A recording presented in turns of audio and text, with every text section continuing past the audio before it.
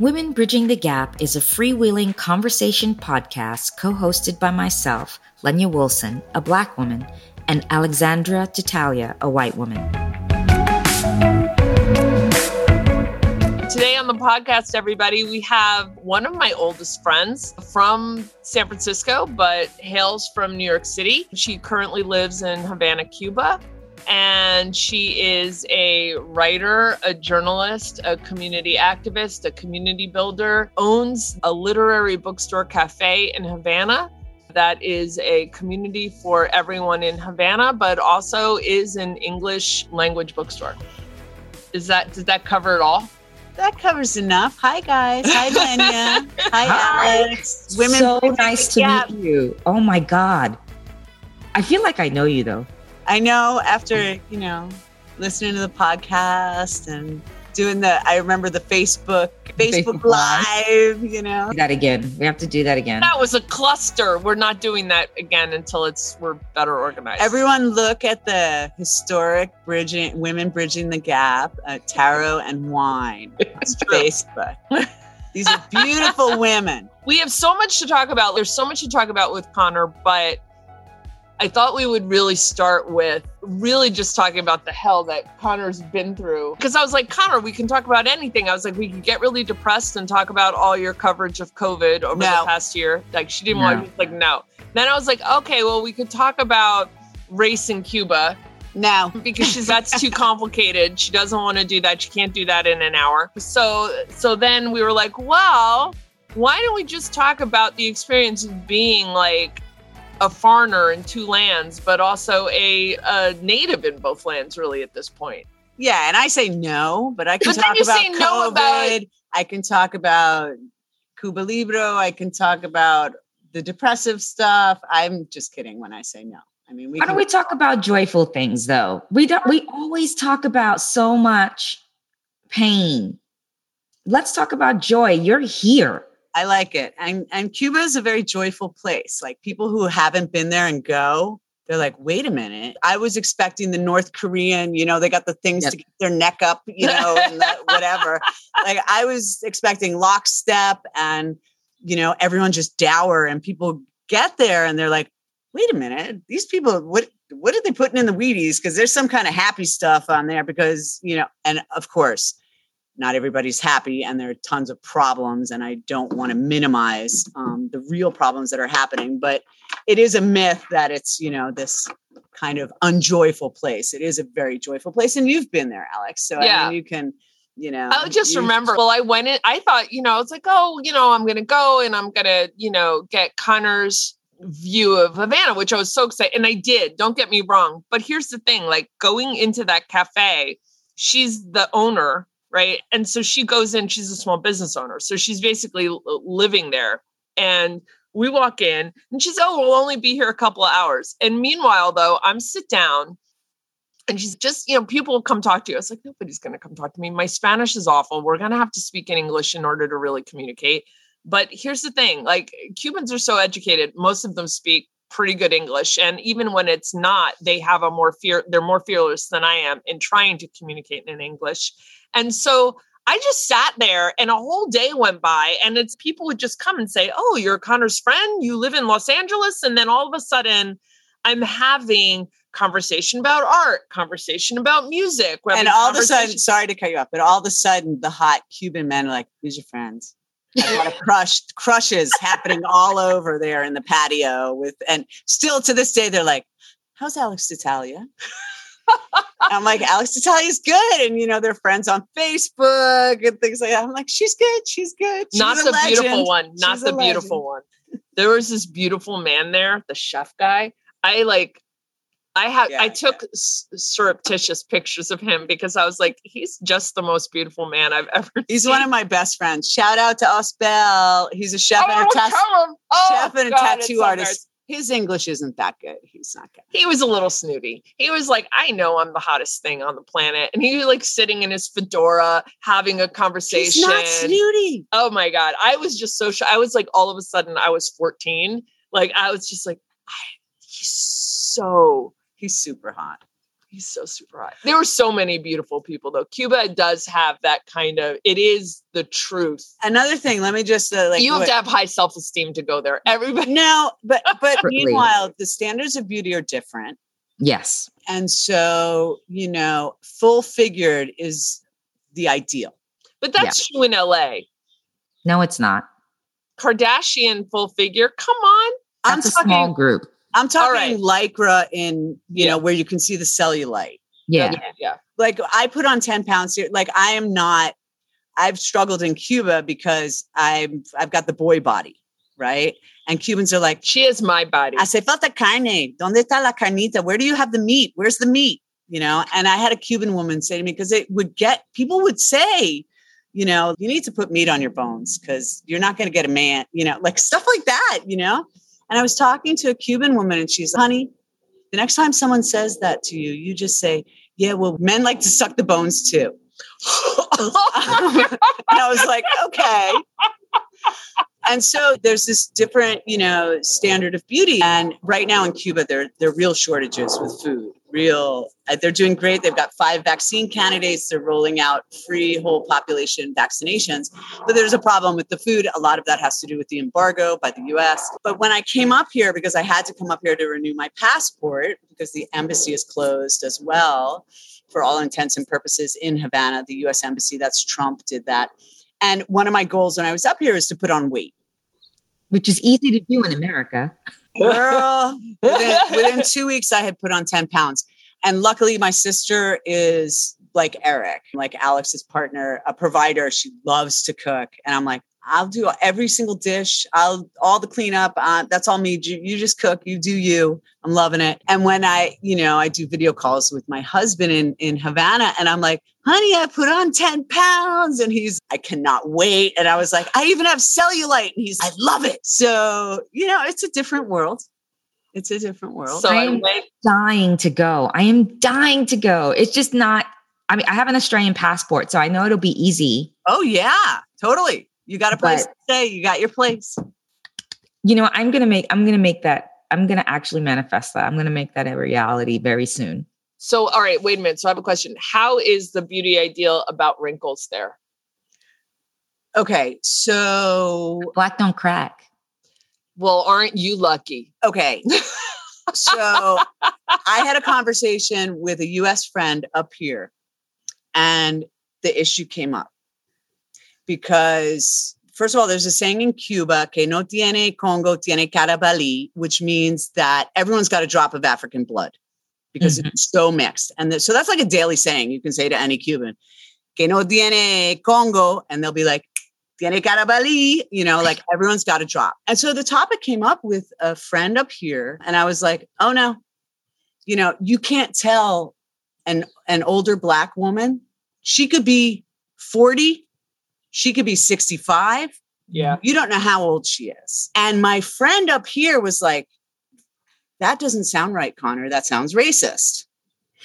And I'm like, I'm just telling you what my Cuban friends and I, like my Cuban friends of color, because everyone is basically of color. To one extent, it's the whole spectrum.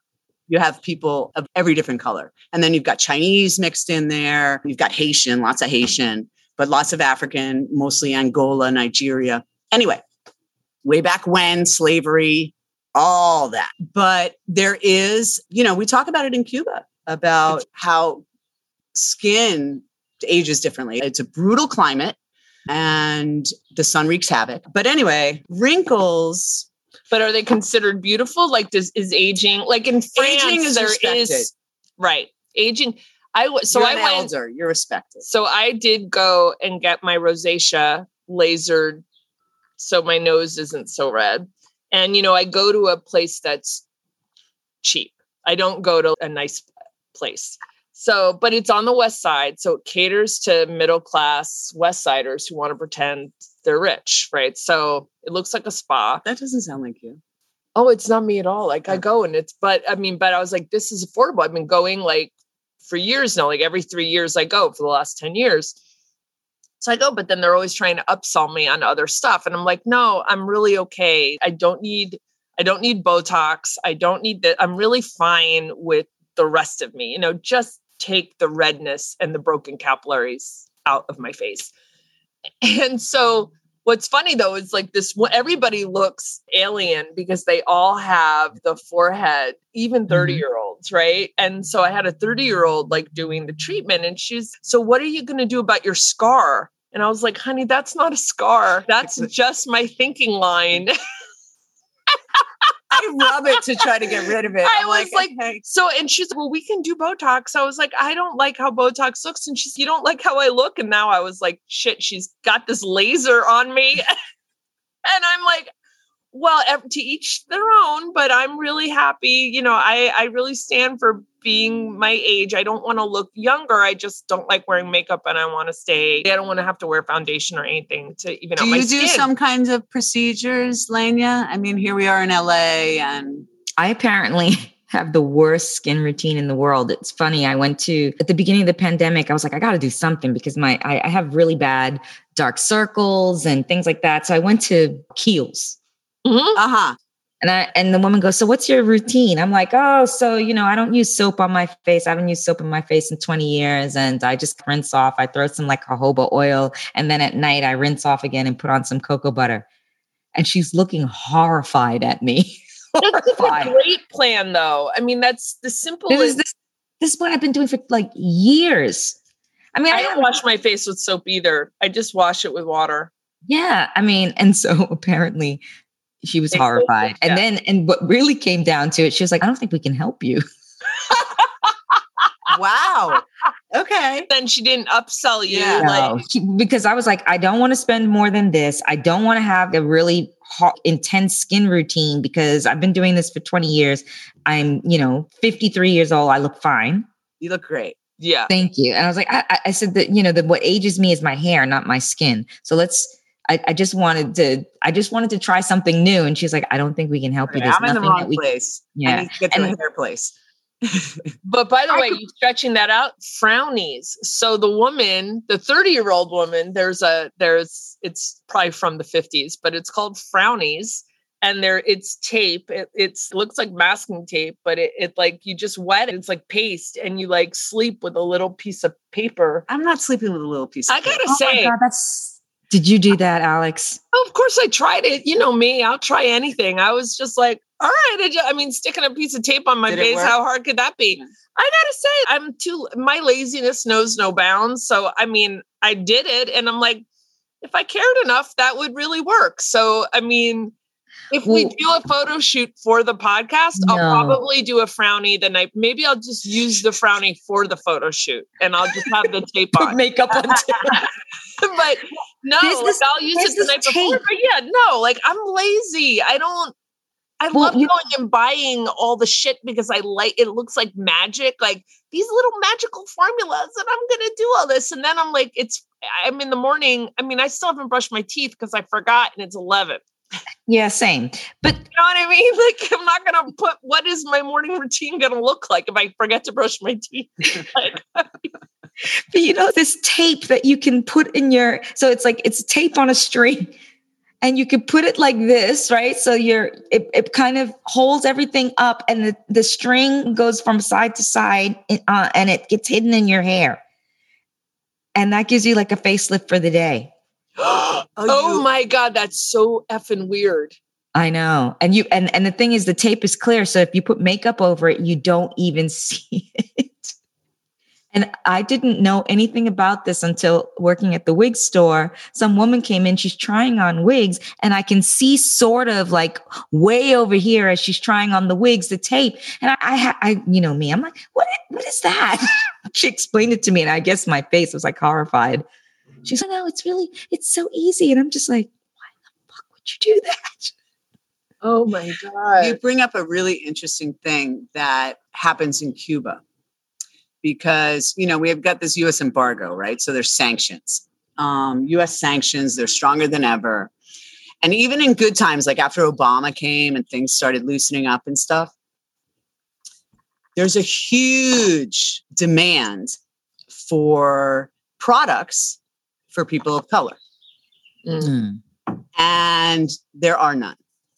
There are no products anyway. You guys are talking about products. I'm like, Alex, all those magical things you buy and try, send them to me when you're, whatever. I don't care that, don't send me the used taped ones, but whatever you just don't want to use, send it to me because it's soap and water, and women are desperate for any kind of beauty products, and especially Black Cubans, because hair is different, skin is different. Yeah. My friends are like, Connor, bring us lotion. We're getting ashy, and then all the men are like, I have male friends who are like, Connor, you have to bring me lotion. You're not going to understand because you're white, but just bring me the lotion. And I'm like, okay, fine. I'll bring you some lotion. And now so we're going to send care packages. Yeah. But now what's happening with private business is they're private entrepreneurs. You're allowed to have a private business. And there are all of these businesses that have been started by Black women, Black communities, and whatever it is, like, this is what our community needs. And they're all different kinds of businesses. And a lot of them are beauty oriented, soaps and oils and hair care products, and also workshops. Okay. So how can you treat your hair with the products that we have? The going natural.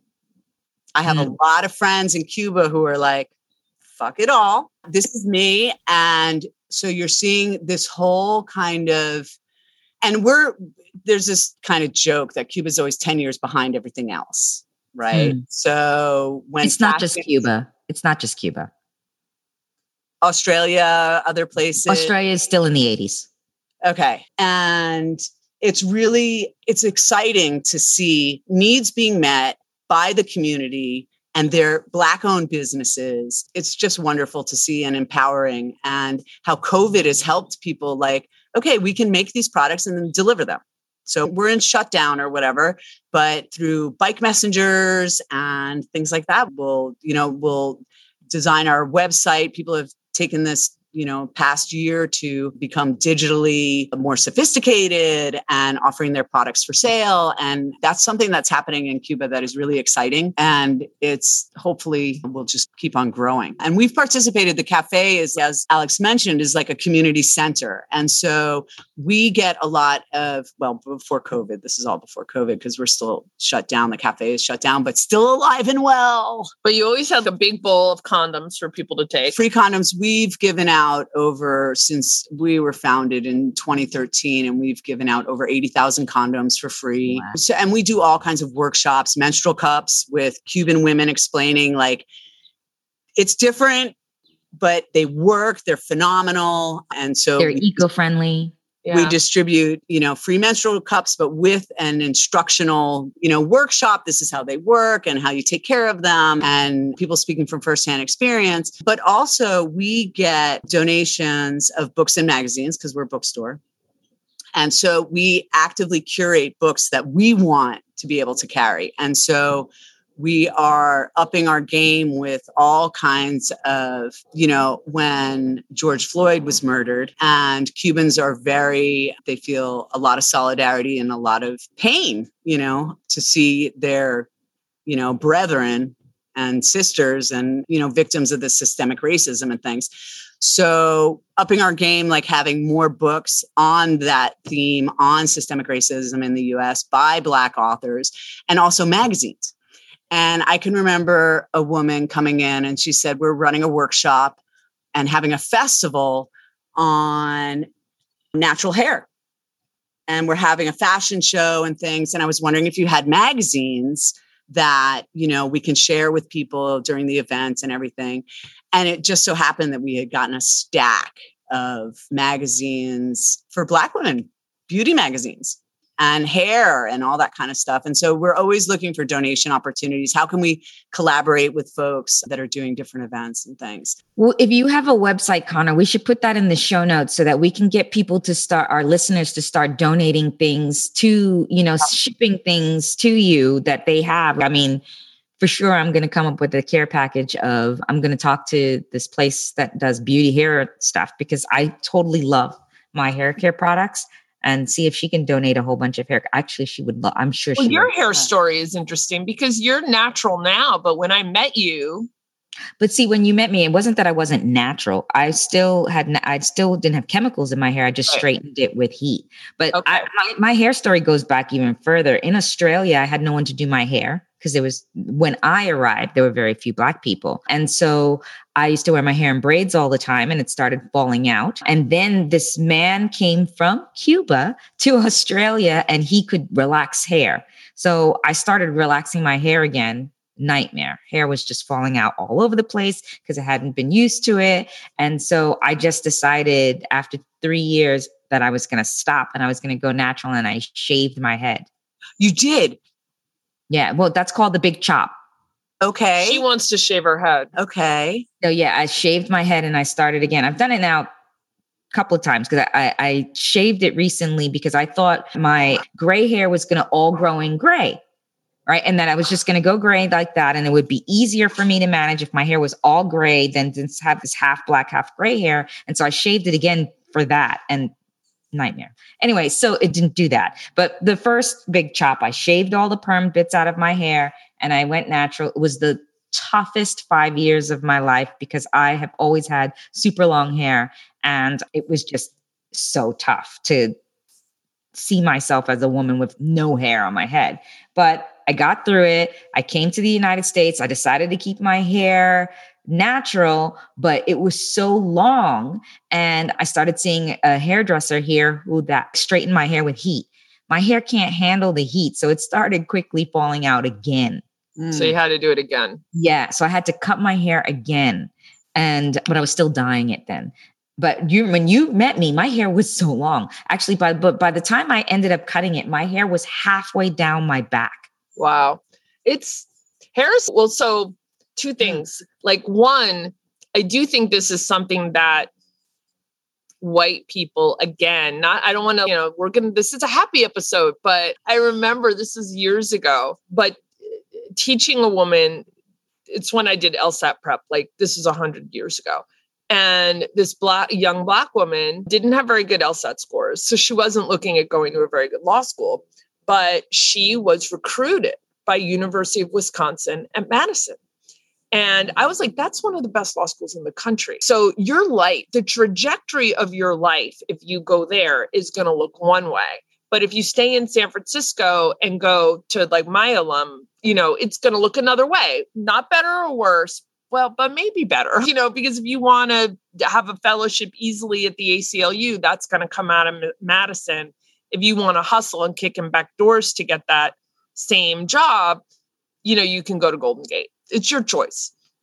So she went to Madison and she loved the school, but then she walked around Madison, and then we met at Cafe Beer in Western Addition, and she's, I can't go. And I was like, why? You love the school. She's, there's nowhere to do my hair. And I was like, and it was like this moment. It's that moment of, oh yeah. But wait, were you like judgy? What the fuck? No, not at all. It was just something I hadn't really thought about. I was like, all right, you're going to be a minority there for sure. You grew up in Oakland, life, it looks one way. But then we've all talked over again about just moving out of your comfort zone. Even you have a weird 3 years, you're going to look back on it. You're going to have grown from it. So, but I was like, no, if there's no place to get your hair done, there's no place to get your hair done. It's probably even wider than that, Alex. She probably wouldn't have been able to find makeup. It would have been like the only thing that I wish I had known at the time. And this is so long ago, it was before my sister was living in Wisconsin, that, it's actually, only an hour and a half drive to Milwaukee, which has a big Black population. Yeah. And there are pockets even closer to you know what I mean? There would have been community. Do you know what I mean? For her to do it. It's much more than that. It's much more than the hair, right? No, it's so much more than the hair. Get my hair done in Madison, and meaning I don't know community. Right. Well, but I disagree with that. She didn't know, because there is going to be some Black population at Madison. There probably was a Black Law Students Association. I take issue with that. That's a lot of assumptions that I disagree with. It's still hard for that single Black person to go and break into those. Oh, and that's like a mental hurdle that sometimes. But I am going to say, she didn't end up going to law school. So, Yeah. Well, this takes me to a story that I wanted to talk to you about. How funny. So I get to talk to you about it on the podcast. You know how I feel about white women with braids. Yes. And just so happens that this woman came into my shop and we were talking. She had braids, but I'm not being judgy. I'm not saying anything. This is the new Lenya. And so we're chatting. She's trying on some things. And I don't know how she figured it out. She was French. I don't know how she figured it out, but she asked me, have you lived for some time in Australia? And I said, yeah, I spent a good 20 years in Australia. And she goes, I can hear this inflection in your voice. And I was like, oh, okay. And then she asked me, how did I like Australia? And I went, no, I couldn't stand it. I probably would have killed myself if I'd have stayed another couple of years. And I said, and I'm not being like, I'm not saying that in jest, that I totally felt like I was on the verge of doing something really bad if I continued to stay there. And she was like, why? It's such a beautiful place. I said, well, there's hardly any Black people. There's not really any community. I couldn't get my hair done, couldn't get makeup. Everything that I had to buy for myself for my personal use in order to, to groom myself was an overseas purchase where I would pay more in shipping than the actual items. And that was one of the big things. But I said that there was just so much. There were so many things that would happen to me, microaggressions that would happen to me on a daily basis that just made my life so hard. And I was like, and she was like, what do you mean you can't do your hair? I can get my hair done everywhere. Like very flippant about it. And I looked at her and I looked at her braids and I was like, oh God, the old Lenya wants to come out and tell her, well, listen, you should have. No, I'm in the shop. I'm trying. Couldn't you like, thing. Yeah, but here's the thing. Okay. So here's the thing. And she's French. So she's not American. An American I would have gone off on, but she was French. I felt like there's a different culture that I don't know and don't understand. It's true, but can't you so this is like when we were talking yesterday that my professor hat, I always just go to the place of intellectual curiosity. So you could have inquired, well, do you see that there's a difference between your hair texture and my hair texture and that it isn't really the same? Or you could have asked questions in a way that wouldn't have put this person on the defensive, but maybe would have opened her eye. That assumes that I cared enough about her opinion. Doesn't it get tiring, like trying to not your job? I'm exhausted. I am exhausted. And there's some people for whatever reason cross your path and you're like, okay, let's talk about this. It feels. Or maybe I froze. Worth it. Your story is very interesting. That particular anecdote is very interesting for a variety of reasons. But what I would point out to anyone listening to this podcast, and especially women, young women, is what Lenya said about, I lived in Australia for 20 years, and I felt that if I stayed for a couple of years more, it would have been. I would have ended my life for sure. For sure. Would have ended your life for sure.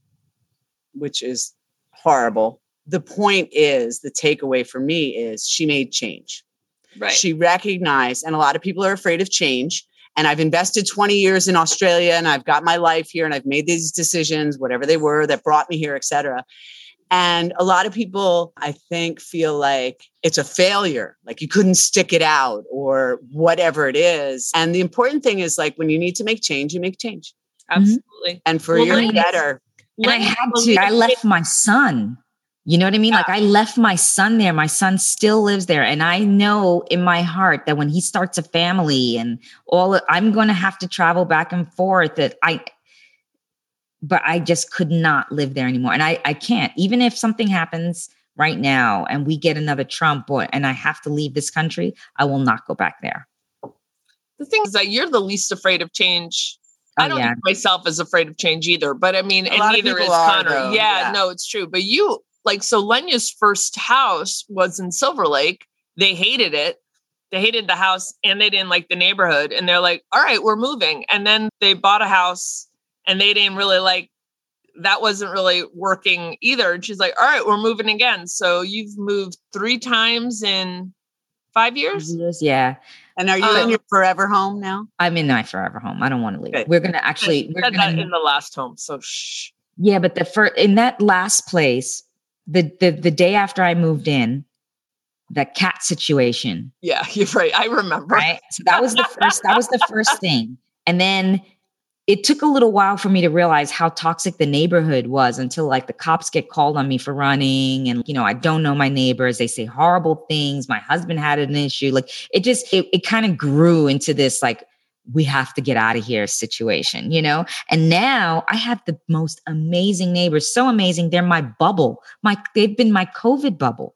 Yeah. And when we went on lockdown, I had known these people for 3 weeks. Yeah. Don't you think that's weird? Like people buy homes and you don't go knock on all the neighbors' doors. Like I thought about that when I moved here. I was like, why didn't we knock on all our neighbors' doors just to get sort of an idea feeling? Because you've just spent so much money, and you're going to put so much work into a house. And what if all your neighbors suck? That's a beautiful thing about Cuba. Your neighbors are your support system. Like what you're saying, we've known them 3 weeks and then COVID happened and it's your bubble. And in Cuba, because so much of it is survival, your neighbors are part of your safety, your social safety net. And it's wonderful. You know them. Well, it cuts both ways, right? Yeah. Because then they're gossiping about you and, all that's of that. like that sister, too. Right. Too, but I don't care. Like loves her. So, she came from Chicago. Baltimore, Chicago, loved her apartment in Chicago. And then when they moved up to Wisconsin, she would keep the screen door open because it was summer and like people would just pop by, and my sister, and they would say, hi. And my sister she's fuck this, close the door. She would hide. She was like, I'm from New Jersey, man. I want anonymous. I want a little anonymity. I don't want the hello, everybody saying hello, everybody knowing my business. My sister hid in her house, to avoid pop-ins. And now she's one of those people, right? No. My sister still, no, the door's closed. There's not a screen door. You knock. Hopefully you text first. I don't need. And then sometimes she's, duck. Where those people are going to talk to us and I don't want to talk to them. So, and it's true. It is this, we went to town and, we had a drink at the cool bar and it was a really nice bar. And we had a drink and a little cheese plate and everybody's coming over and saying hello. And she's exhausted. But I say that. And then also though, we were doing something, she's like, I need to find somebody to pick up the kids today. And easy peasy, So yeah, I mean, it's a plus and a negative. I still tend to be a very urban. I don't really want to know my neighbors that well. I want to know them. I met some of her neighbors yesterday. She probably knows more neighbors than I do. I know my neighbors, but separation. I want to do my weird shit and not feel like somebody's watching me. Yeah, but they're doing their weird shit. Yeah. Yes, I want to watch them do their weird shit, but I don't want anybody to watch me do my weird shit. I know they all know my weird shit because they watch when I'm working out. And you work out with your garage door open. Your booty shorts, and they're like, what is that woman doing? Slapping herself. Singing. I gotta say, my next door neighbor, he's across the street, Eddie, he's this, I swear to God, just think Staten Island. But big guy, everybody's on this podcast is going to think, what do you have against Staten Island? But it's, think New Jersey in the 80s then. But it's sort of like he wears the board shorts, the long board shorts, no top, his little necklace, beefy guy, shaved head. He put his whole gym outside on the front porch. So he's got all the heavy weights he's lifting on the front porch and he blasts the Bee Gees. And so loud that I'm in my backyard. I'm like, Eddie's working out. And this is during the worst of the shutdown. And I was lamenting no gym. And Eric's like, just go work out with Eddie. And I was like, I'm a little shy. To do that. I'm not going over there to say Eddie. I'm sure he would have said, yes, work out. But I was like, no. Because, yeah. Oh, I thought it would be the Bee Gees that would be you're undoing. Anything to 70. I danced back here. I don't mind the noise. I was like, oh my God, it's the Bee Gees. It's Staying Alive. Or then I Have the Tiger. Survivor. Oh, this is great. I was like, we're going to the way back. We're going to the 80s in New Jersey. You don't hear much Bruce Springsteen here, but it has been interesting how COVID has changed our relationships with people. Because these girls across the street, any other time I would have been like, oh, these bitches. But I've gone to know them. They've come over. They're really lovely people. One of them is the one that is going to go to Southwestern So she will be. Oh, so you're going to have her contact me, right? Yes. But, had I not just opened up a little bit, I would have been like, because, Oh my God, I hope she likes me. I always hate when people are like, oh, this person is going to come. And then they'll be like, oh my God, I hate that bitch, Professor Natalia. But she won't. There's not a student of yours ever past. You've run into students of mine, right? You've yes, run into and they all love you. No one talks bad about her. Over coffee this morning, she's, look what I woke up to. And they're people that are talking about her on their Instagram feed about she's my hero. She's always fighting. I think about her every day. And it was ticked off by a woman, a former student, who was talking about how I had this professor, didn't mention her name. I had this professor, and she said, what was it that stuck with the woman? She was like, she asked me like, what was one word that was the most important word? And for Alex personally. Right. Alex, and Aman was expecting something like what everybody says, love, success. And I said freedom. And she was like, I think about that every time. Day. And then it was weird. Like a whole bunch of people were like, I totally know who you're talking about. It's huge ego stroke. Yeah, just all of them talking about her, saying that she's my hero. So shut up, Alex. Lania's neighbor is going to love. Yeah. Well, of course, my only thing is I always want to say to people, send that to the new dean, care of, where's the money? Aman, you're making a lot of money now. Where is the kickback? But I want, Lania, what you're saying about how COVID has changed our relationships. I mean, it's really, just that opening up. Mm-hmm. As soon, and if we all just do a little bit of opening up to, especially, and it doesn't have to be pandemic, people, like this can happen in everyday life, but like the people that are outside your comfort zone, it can be a neighbor. It can be someone in the armed forces. It could be across religious lines, across racial, ethnic lines, across gender, across whatever, because that breaks down barriers faster than we all know this. But the pandemic is a great opportunity to do it. Yeah. It's funny they say that though, because it had two effects, right? So I think that happened, and it's great that it happened for Lania. But I also, because there were so many anti-maskers here, I actually found I had more fear of strangers than I had before, because and Lania knows this, like the few times I did go on hikes this summer or went out to the beach, I would go out to the beach with Harry and then I would see all these people not masked. And then I was like, this is not helping me calm down at all. Right. Like this is actually adding to the anxiety because you go out and people weren't wearing masks, and I would get in the car and I was like, okay, I'm never leaving my backyard. It is just, that is what, so. It has been a double-edged sword. Yeah, absolutely. For sure. And it also has been an eye-opener of all the inequalities, things that, you just never even thought of. Oh, absolutely. All the inequalities. I know several people who have multi-generational homes where they live in maybe a big house with their grandmothers and there's aunties and cousins. And 10 people living in this house.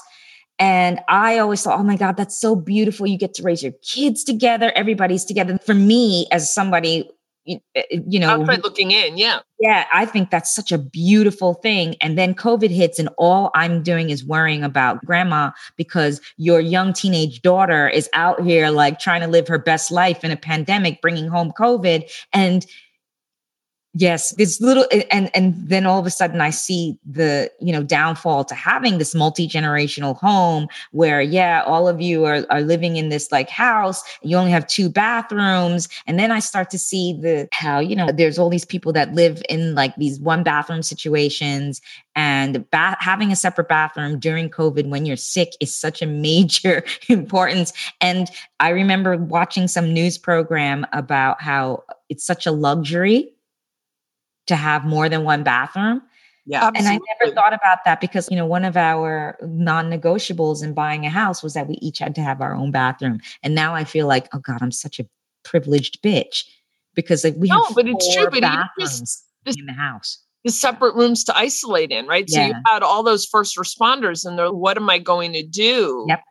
Because I can't go home because I live with my elderly parents and we do share a bathroom, or we don't have two separate places to be. And we've just had a baby. Yeah, exactly. Inequality was big, but I also think like then the double-edged sword, like another positive was that it took out the shoulds. Yeah. And you and I both have talked about this, like how much I've loved. You get after a while confused, I think and I talk about this all the time, like to students, about there's fun time, but then not every fun time is restorative time, right? There's a lot of fun that actually is fun. There's shoulds disguised as fun. So, I need to see this acquaintance because I haven't seen this acquaintance in 3 months, and so it's the right thing to do. I know on the other end, I'll have a good time while I'm there, but I'm going to kind of dread going because it doesn't really fit into my day, but I should go. And you end up having fun, but it isn't restoring you. It is actually depleting energy. But there are other shoulds that came up. Like I have, I'm sorry to cut you off, but just something that I have with Alex is, as you know, type A personality, and I'd be calling Alex from Havana. I know I've mentioned it every day since I've been here. Type A. And she's like, well, I'm reading tarot and I've started this new painting. And I'm having so much fun writing because now I'm writing a book and I'm 2/3 of the way through. And I did this improv because I want to do a one-woman show or whatever you call it, a monologue. And so I did a workshop. So how can I do that effectively? And I'm starting a podcast because, we have to start breaking down these barriers and having these conversations. And my friend Lenya, and I'm on the other end. I got out of bed. I should be writing more. I should be taking advantage of why does my garden look like crap? Like the plants are still dying. I should be there's all this time now. And so I felt this pressure for shoulds. Not that you are I get it. I admire you and I am your total champion. But I have friends who are like doing, learning new languages. And I'm like, oh God, I should be doing something to advance something. I don't know. But then meanwhile, I'm just trying to stay healthy. Yeah. And that was enough for you.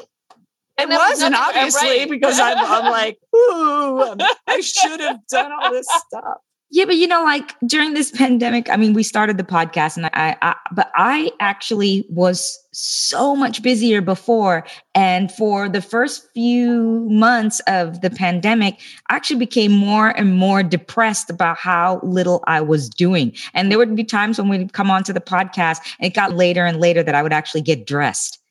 And Alex was like, it started out that I was dressed when we were doing the podcast, and then it would be like, oh, sorry, I'm just in my bathrobe. I just got up. And then, sorry, I just got up 3 seconds ago. Oh, I haven't even got my coffee yet. And it just became later and later. And I stopped working out for almost 2 months. I stopped tracking food. There was so many things that I would do, just my normal life, that I just gave up. And I knew I should do them, but I couldn't wrap my head around it. There was this one day that I remember going, I think it was the day Chadwick Boseman died. It was the straw that broke the camel's back for me. I just couldn't handle it anymore. I went back to bed and cried for 4 hours. And then I woke up and I looked at an Instagram post by this girl who, and this is going to sound crazy, but she's one of the women from that show. It was that speed dating show where they all were in pods and they met, and Love is Blind. They were in love. And it's the one couple that actually, listen, if you ever want a show about real love, you should watch this. It's called Love is Blind. And there's only 2 couples that actually made it out and are still together. And the one couple is an interracial couple, Black girl and a white guy. And they are the most beautiful couple ever. And you can actually, if you watch the show, pinpoint the moment they fell in love. Oh, that's how beautiful it was. They're the only ones, though. Everybody else was full of shit. But, I started following her after the show, and she did this post where she was putting on her makeup and she said, listen, I just want you guys to know that I'm holding space for everyone. She also was almost in tears because of the Chadwick Boseman thing. She goes, it's a lot. we are dealing with, as Black people, we are dealing with a lot, and people don't seem to understand, and they keep highlighting our pain, and it's just all over the news, and it's all over the TV, and it's all over the social media. And I just want you all to know that it's okay. It's okay. I have to put on makeup today because I have to make myself feel good. And I just looked at this post, and she'll probably never know this, but that post helped me get through the rest of the pandemic, because that was at that point where I felt like I can't do this anymore. I just can't watch the news anymore. I can't get up anymore. I can't do anything anymore. I'm actually feeling emotional just even talking about it, because that day was so tough on me. And I'm like, I don't know Chadwick Boseman. You know, I loved his movies. It doesn't matter. It was too much. And it was a young man cut down in his prime. It stood for a lot. And the idea that you don't know Chadwick Boseman, neither do I, but tomorrow it could be. Yeah, it could be anybody. Folks we love. Right. You know, that's, you know. It could be anybody, but it was just like so much death and pain in the Black community from the beginning of the pandemic. And then you find out how it's disproportionately affecting the Black and brown communities. And then you find out, you know, this person died, police killed this person. And every week somebody was, you know, and then there was this whole thing that was underreported about how all these Black people were being found lynched all around California. Right. And, you know, no one talked about that. We still don't even know how this happened. There's been no, you know, investigation or follow-up. And so all of this is happening, as well as the pandemic, being stuck at home, no job, not knowing what I'm going to do, you know, and it was just like, I can't handle this. I just can't handle this. It's interesting. I wonder what everyone's like, that was your day. Yeah. Right. What day was that? It? Was the Chadwick Boseman day that was yours. Do you remember a day where you were, it's just, this is too much? I don't remember what the trigger was, but I do remember calling my doctor and like, saying, I can't breathe. Like I'm having trouble breathing and my heart is racing every day and I don't know what to do. Maybe it was in July. Maybe it was in July.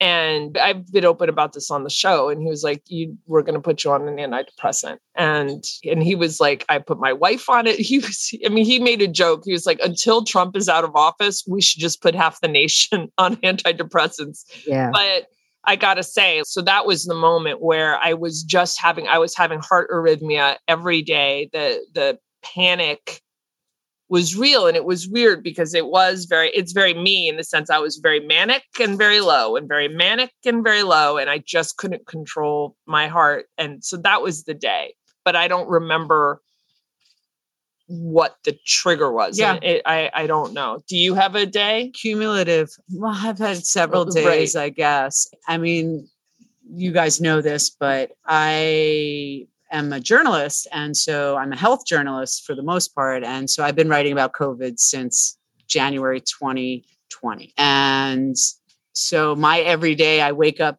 the emails in the inbox are the latest World Health Organization report and the disparities amongst BIPOC people in the United States and the botched vaccination rollout plan in the beginning when it was still Trump. And it just kind of, you know, I had to hold it together because it's my day job, you know, but it just kind of like drop by drop, everything together. And I don't remember, I did have a breakdown when I discovered that my passport was expired and the embassy couldn't help me and that I was going to have to leave Cuba to renew my passport. And as it turns out, there were like 100,000, I don't know what it is today, but there were about 100,000 US people stranded abroad because you had the transition from Trump to Biden.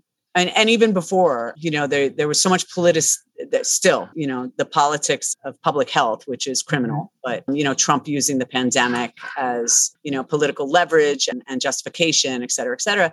And there were Americans stranded, US people, because America is from Canada to Tierra del Fuego. That's all the Americas, but folks from the US stranded around the world. And I mentioned this to Alex because it was, you know, we're trying to be more conscious of our privilege, right? And that, you know, entitlement and where are the subconscious parts and how can we be more present and supportive and active around all of these issues. And I remember thinking, wait a minute, I'm from the US. This is my embassy. They are supposed to, this is my right as a US citizen to have a passport. And I don't all of a sudden. And I was like, wow, check that little blue book. That is really, you don't need visas to go to countries. You know, it's a different experience from people all over the world. And I was like, oop, privilege and entitlement right there, feeling all angsty, bawling. I was bawling, I'm a victim of politics. You know, I was crying. And it was all just the infuriating. It was weird because I've lived in Cuba for 20 years. And so I am so very well aware of all the politics around the US and Cuba. And it's affected me and my loved ones and my family there personally, you know, since 1960. But this was the first time I was actually like raging against the machine that, you know, my right to travel was, and of course, intellectually it's COVID, et cetera. But they hadn't renewed the staff, the State Department staff that was in Havana. And that's still the case around, you know, it takes some time when there's a transition from a Republican, you've lived abroad. So my passport for my Australian passport is expired. And I have no way of being able to renew it right now. And has Australia, because different countries have different policies, have they announced that anyone who's a passport holder who is abroad who can't renew their passport, it'll be extended? Nope. Okay. And there's a lot of politics going on between Australia and America that are affecting my family, especially my husband, who needs to get home to see his mother. He needs to get home to see his mother. That's Australian-US relations you don't hear much about. What's happening there? It's the vaccine rollout has been super disjointed over there as well. And because, you know, they're an island and they've sort of been able to tap it down, they've had outbreaks here and there. They are really hesitant about letting anybody in. And, you know, like we're Americans, we're like cockroaches with the way that we let the pandemic rage through us. Right. Is your husband vaccinated? He had his first shot, but even with the vaccination, they are not allowing he still will have to go through that ridiculous 2-week quarantine, which he really can't afford to do because that's on a 4-week. It really relates to a 4-week quarantine. Yep. And if he wants to see his mother, how is he going to do 2 months of being away? Yeah. And it's Connor's.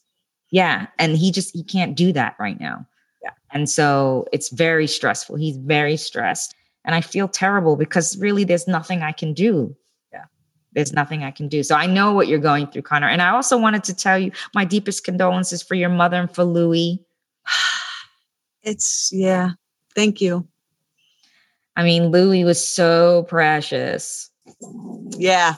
So precious. I never got to meet him, but I guess you get to see him all the time. And I didn't get to see him after he got picked up to come out here and live his best life in LA. But he definitely was living his best life. I want you to know. Grateful. I am so grateful to Alex and Eric and their extended family. And just that helps me, you know, breathe easier knowing that he had these guys with him. So I have a question.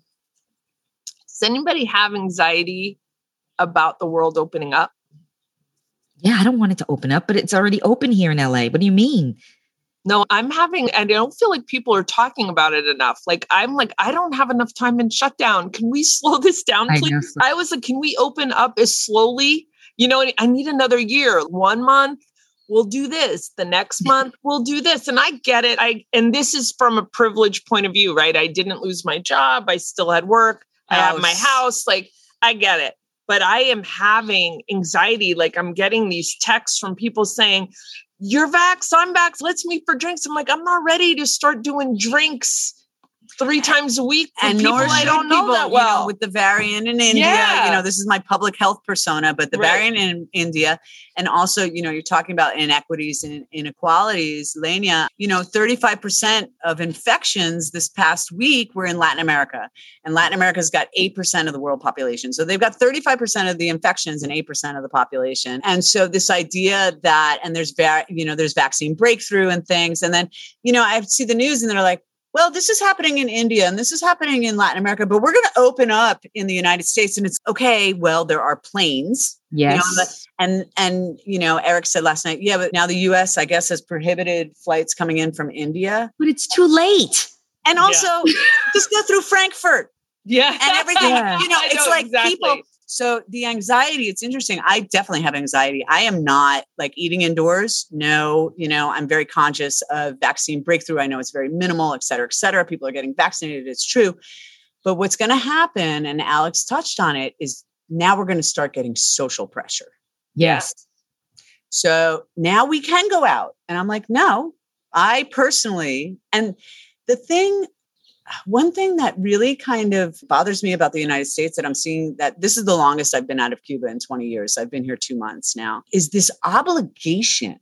There's like no longer opt in. Everything is opt out. Yes. And I'm like, wait a minute, give me the choice to opt in. It's exhausting. And this idea that is everything's opening up and come out for drinks and it's going to get, depending on what happens with the pandemic, this pressure to like, oh, you're just paranoid, you're just whatever, fearful, or when it's a public health, it's infectious diseases, it doesn't really work that way. And what you're saying, like LA is already opened up. Listen, this panic that you guys are talking about, I had in November because I started going back to work at the mall. And it was the height of the shopping frenzy in Los Angeles, though. And I kept thinking the mall's going to close. There's just no way we're going to be open for Christmas because it was so bad here in LA. I mean, it was like 1 in 4 people had COVID. And I was like, no, the mall's going to close. But the Westfield family sued Los Angeles to stay open. And so the anxiety I had every day going to work was incredible just because people wanted to Christmas shop. Well, we're doing outdoor graduation. I'm going, there's a plan. I am more concerned about that's a exhaustion. Should. Oh, it's work. It totally is work, especially since we talked about rituals yesterday. But one of the bullshit rituals that I don't buy into is all this stuff. I was like, but it's so important to them that I go, right? And it's also kind of a job requirement. So like I'm going to graduation, but I'm more concerned about the heat now that it's going to be at the Rose Bowl. And I'm like, I'm going to have to wear one of those academic robes. Gowns, They're thick and they're black. And I am so just be naked underneath. Don't tell me about it. I am not because you're supposed to wear kind of business casual or something nice underneath. I'm like, no, I will be wearing shorts. I will wear cute sandals, but they're going to be flat sandals because my feet are going to swell in the heat and I am going to be unfucking happy. Like I'm going to smile, but like people think this is a joyful thing I'm doing. No, this is a should, and I'm doing it for the students who who you are. I'm doing it for you because otherwise I would be like, I have a migraine. No, like I am nervous. Yeah. They're taking all the precautions. I'm glad we're doing it, but I have tremendous anxiety about going back to school in the fall and I don't know what the rules are going to be. I don't think you need to worry too much, Alex, because I just read something very disturbing about possible another surge that might happen here in the United States. And so we may not be going for that because it's just, there are too many strains now that are resistant, and until we then get a booster, and first of all, we can't even get everybody here to get vaccinated to begin with. So there was that report today that they actually think all the people who want to get vaccinated have gotten vaccinated. Yeah. So I don't know if this is too much of a worry for you yet. Yeah. But I'm just trying to go with it. I'm just really trying to stay in the flow. Like I was fine. Go back, but there are things I wanted to do. There is just a part of the shutdown that I do. And you're reading a lot about it. There are a lot of people who are saying there's a lot of good things that changed in my life because my life was slowed down. Yeah. And I don't want it to speed back up. And it's funny who I miss and who I don't, because I do miss some of my acquaintances. So like this group of alumni, actually, that young woman who wrote that post, we would always, I would say once a month, have a boozy Sunday brunch. And it was like with these 8 incredible women who are just amazing young women. And the fact that they all stayed friends, like I don't have 8 friends from law school. Do you know what I mean? That I just admire them. I miss seeing them. You know what I mean? And then there are friends. I'm kind of like, like, and it's interesting how, Yeah, I have that too. I was shocked when I realized that I'm not going to the gym anymore. And then double shocked when I realized I don't care. Yeah. You don't understand. That was my family. Like I have people that I work out with. I still miss two of them very much. Like every workout, I think, gosh, if they were here, I'd probably go heavier because I'd be able to. But, you know, I don't miss any of them. And one of them I found out is, and she probably listens to this podcast. She's moving to Texas, which makes me worry whether I'm misjudged to begin with. That's such an assumption about Texas. Some of my favorite people have moved to Texas. Okay, so we can gang up on Alex here. Yeah. Not every Texan is a bad person. I know, but not every Texan is a bad person. I know. We're not saying every Texan is a bad person, but we're saying in 2021, if you're moving to Texas, there's political reasons involved, or you want a freer situation for COVID, which also then it puts you in that political situation, which makes me think I'm misjudged. Okay, that's fair. I just happen to know 3 people who did move to Texas. 5. But they didn't move for those reasons at all. Well, everyone's got different reasons for moving. They moved because it was, there are jobs there. It's cheaper. There are jobs and it's cheaper. Why? Okay, but still there are jobs and it's cheaper. And sometimes but so you're putting aside some serious. They're moving to Austin though. Come on. Okay. So, let me just share my story. I want to go to Austin. Okay. Yeah. Like Texas, I don't have anything inherently against Texas or Texans. And I have very dear friends that live in Texas, but I have 2 words for you and they're Ted Cruz. Oh yeah. Well, so last week, my older brother said to me that his youngest daughter, is thinking about moving. She's just out of the Marines, as we said. And she's thinking, and she's right over there. Where should I move? And so my brother said, well, you could move to Austin. And I got so angry. And I'm trying the new Connor. Family. Like you're trying the new Lania. I'm trying the new Connor. Okay, this is a person I love and respect, and I don't need to get angry. And I'm like, what the fuck? How can you, to your youngest daughter who is opening up to you and looking for, ideas and counsel, how can you suggest Texas? And but it's a blue dot. And I was like, Ted Cruz. I got so angry. I gave the phone. The FaceTime is over for me. I gave the phone to my sister and I walked out of the room. And I was just so incensed. And my brother he's a great guy, but I have a really hard time getting on board that it's a blue dot. And we will just create our blue dot, and Ted Cruz that's a stand-in for anyone with power. Yep. I know who you mean. I know.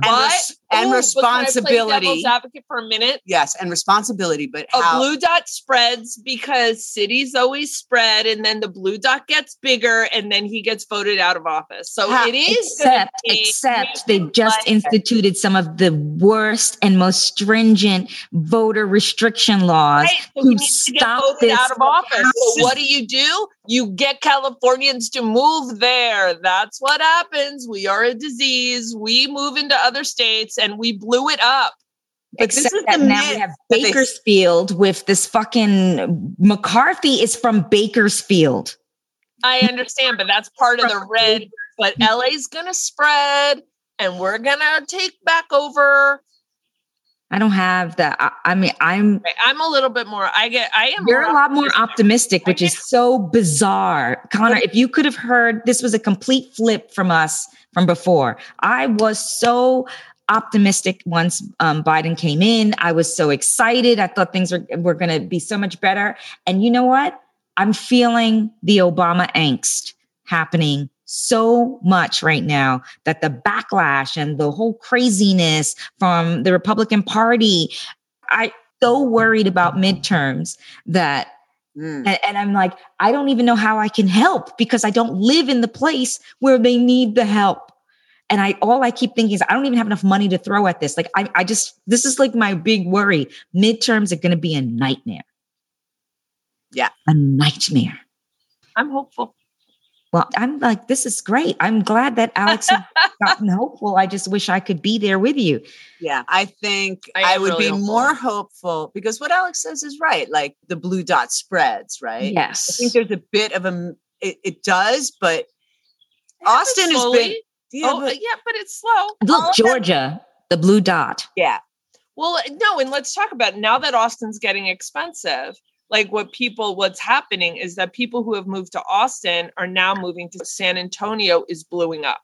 And so now, you know what I mean? And that's how that happens because Austin is now, we're not talking about gentrification today, but Austin's been gentrified. And so now what's happening is they go there and then they go to San Antonio and they're like, oh, this is really cute and it's affordable. And that is going to become a blue dot. But how does that work when the system's rigged, when you have redistricting and things like that? Yeah, it still happens eventually. It still happens eventually. Well, not in our life. This is how much I am anti-Texas. This is how much I'm anti-Texas. Alex knows how much I love the Formula One, right? The Formula One comes to America in Texas, in Austin, and I want to go. This is one of those bucket list things that I have to have before I die. I must go and witness a race. So Shane and I had thought, we'll go to Texas to watch the race in Austin. And I had reservations. I hate Texas, I don't know, but you know what? I'll do it. It's a blue dot. It's a blue dot, right? And it's the Formula One.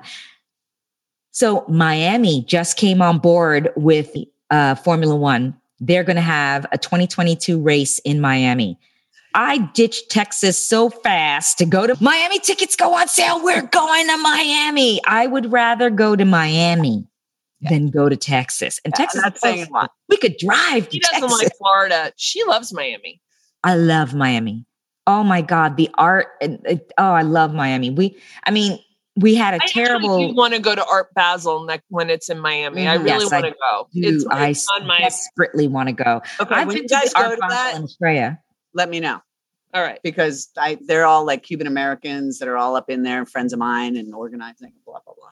Oh, I would love to. I've been to the Art Basel in Sydney, Australia, on Cockatoo Island, and it was fantastic. So awesome. Do you, by chance, remember, Lenya, the Cuban that straightened your hair in Australia? Because it's a very small, the Cuban population in Australia is not very large. And I actually have some Cuban friends there. It's a guy, and I think he doesn't live there anymore. I think he left. Because it's really hard to be Black in Australia. Yeah. Even so, there's a huge African community that from Zimbabwe. Mm-hmm. Most of my African friends are from Zimbabwe. Yeah. And they find each other and they are able to have this community. But, I can also tell from them that a lot of them miss home. Yeah. It's just super hard to be different because the white community, they're just, they mask their racism in curiosity. And so it's kind of difficult to take, you know what I mean? It's difficult to take on a daily basis. So the microaggressions, mm-hmm. When you say to them, hey, that's not on, then they definitely put you as the angry Black woman. And it's just really hard to get out from that. So I know a lot of people leave. I know a lot of Black African Americans leave. They just can't stay there. It's not easy. The immigrant experience. The immigrant experience there is terrible. It's terrible. I love all these folks, all these politicians talking about immigrants and okay. It's like going to a male gynecologist for me. I'm like, you don't know what you're talking about. I won't buy glasses from someone that doesn't wear glasses. You don't know what it's like to have glasses on your face all day long. You don't know what it's like to have a vagina. You could be the best gynecologist ever, but you just don't know. It's true. Firsthand experience. And the same thing with, being an immigrant somewhere. These are the toughest people around. If you can survive in a foreign country, especially that's a new topic. I want to talk about the OBGYN. How many people are comfortable? I have the same. It's not like I won't go to a man. It's not because of embarrassment or anything like that. It's just you don't have the equipment. Right. So then I'm going to ask a more complicated question. How do you choose a therapist? I know I've never chosen a therapist. All right. Me neither. Because here's the thing, right? So I do employ, this is a good topic, right? Because how prejudiced or biased are you when choosing doctors, especially therapists? So like in choosing a therapist, I do generally want somebody of my own gender. I do usually want somebody who's from the East Coast, because there is a different way of looking at the world. And I don't want to have to explain my view. I want somebody who's experienced my view. And I will tell you the truth. Like I am comfortable. So, I mean, this is like that thing, that cultural affinity, right? So if it turns out like my therapist is like a white Jew from New York, I'm like, oh, this is going to be easy, or, but it's true. Or an Irish person from New York, I would be like, oh, a Black person from New York, I would be fine, but then like you get all of a sudden like a totally more different ethnicity that's maybe newer to this country or had a different immigrant experience coming up, that's not going to really understand my family tree. Totally valid. Not to say that they're going to not connect. They might be excellent, but it's just going to take 3 more weeks for them to understand me. I was like, I don't want to pay for 3 more weeks. I did therapy. I want to use shorthand. I did therapy in Cuba and it didn't work. Yeah. Because the therapist couldn't understand your context, my context and the problems that I was confronting. Yeah. Because they were not of my culture, of my origin, and didn't understand like, okay, so what's the problem? Because you are supporting they just couldn't understand the problems because they hadn't ever been exposed to them or experienced them. And it was out of their cultural wheelhouse. Yeah. I mean, and as I've gotten older, that gets even, I was like, have you lived out of state? It's always my question. I was like, now I'm like, all right, I've let go that you have to be from the East Coast, but have you ever lived outside LA County? Because if you haven't, we are just never going to, my whole value system is, but it was like, that's where bias comes in all the time. And I think we have to say that's okay. And that's why, like, when we talk about racism in medical care, of course there's racism in medical care. We have so many white doctors, they aren't going to understand the Black experience. So the Black person comes in, you don't understand my context, you're not going to give me good health care. So I have a suggestion for all those people that are looking for a new primary care doctor. You should look for a doctor that graduated from the Latin American Medical School in Cuba, because there are hundreds of US people that got their medical degrees, their 6-year medical degrees in Cuba, and they are rocking the free world up here. 85% of those graduates are people of color or indigenous. And they are doing projects in LA. They're doing projects in Contra Costa County, the Birthing Project, and other really great projects. And they were educated in a system where we're linking that. All of these kinds of issues, fascinating stuff, because clinically, people of color often have, we know about the diabetes and all, the kinds of chronic diseases that afflict. I mean, it used to be like when we were young, it was sickle cell. That's the gene, et cetera. It's way beyond that. And so these doctors that were educated in Cuba they walk the walk, they talk the talk, and they're from the community, because that was the idea for that medical school. Let's bring bright folks from US communities that could never go to medical school because they're going to come out with $250,000 in debt. We're going to give them a free medical education. We are going to pull the biggest and brightest from communities, vulnerable communities in the US, give them a free medical education, and they make a moral commitment to go back and practice in the US. And so those doctors are all over the US, and they're award-winning. I get goosebumps. You go online and you look at these graduates and it's, oh my God, they're like revolutionizing little by little, and doing great stuff around the States. So. All right. So with that, we're going to end. We've been going a while. Connor, let's give us your website. The website is CubaLibroHavana.com. CubaLibroHavana.com. We'll put all her links in our show notes. We're going to put a link to the project so you can have that. Please listen to us, Women Bridging the Gap. You can find us at our website, womenbridgingthegap.com, our Facebook group, our Instagram. we're going to go on the road, even though Alex doesn't think we are. And we're going to be going on the road soon. So you're going to get to meet us. Soon? No, not soon, but soonish. Yeah, we're going to say soon in a California way. We're going to mean it not in the New York way. When I say on the road, I mean video. I do not mean in person. All right, that's true. But one day we do want to do a live show.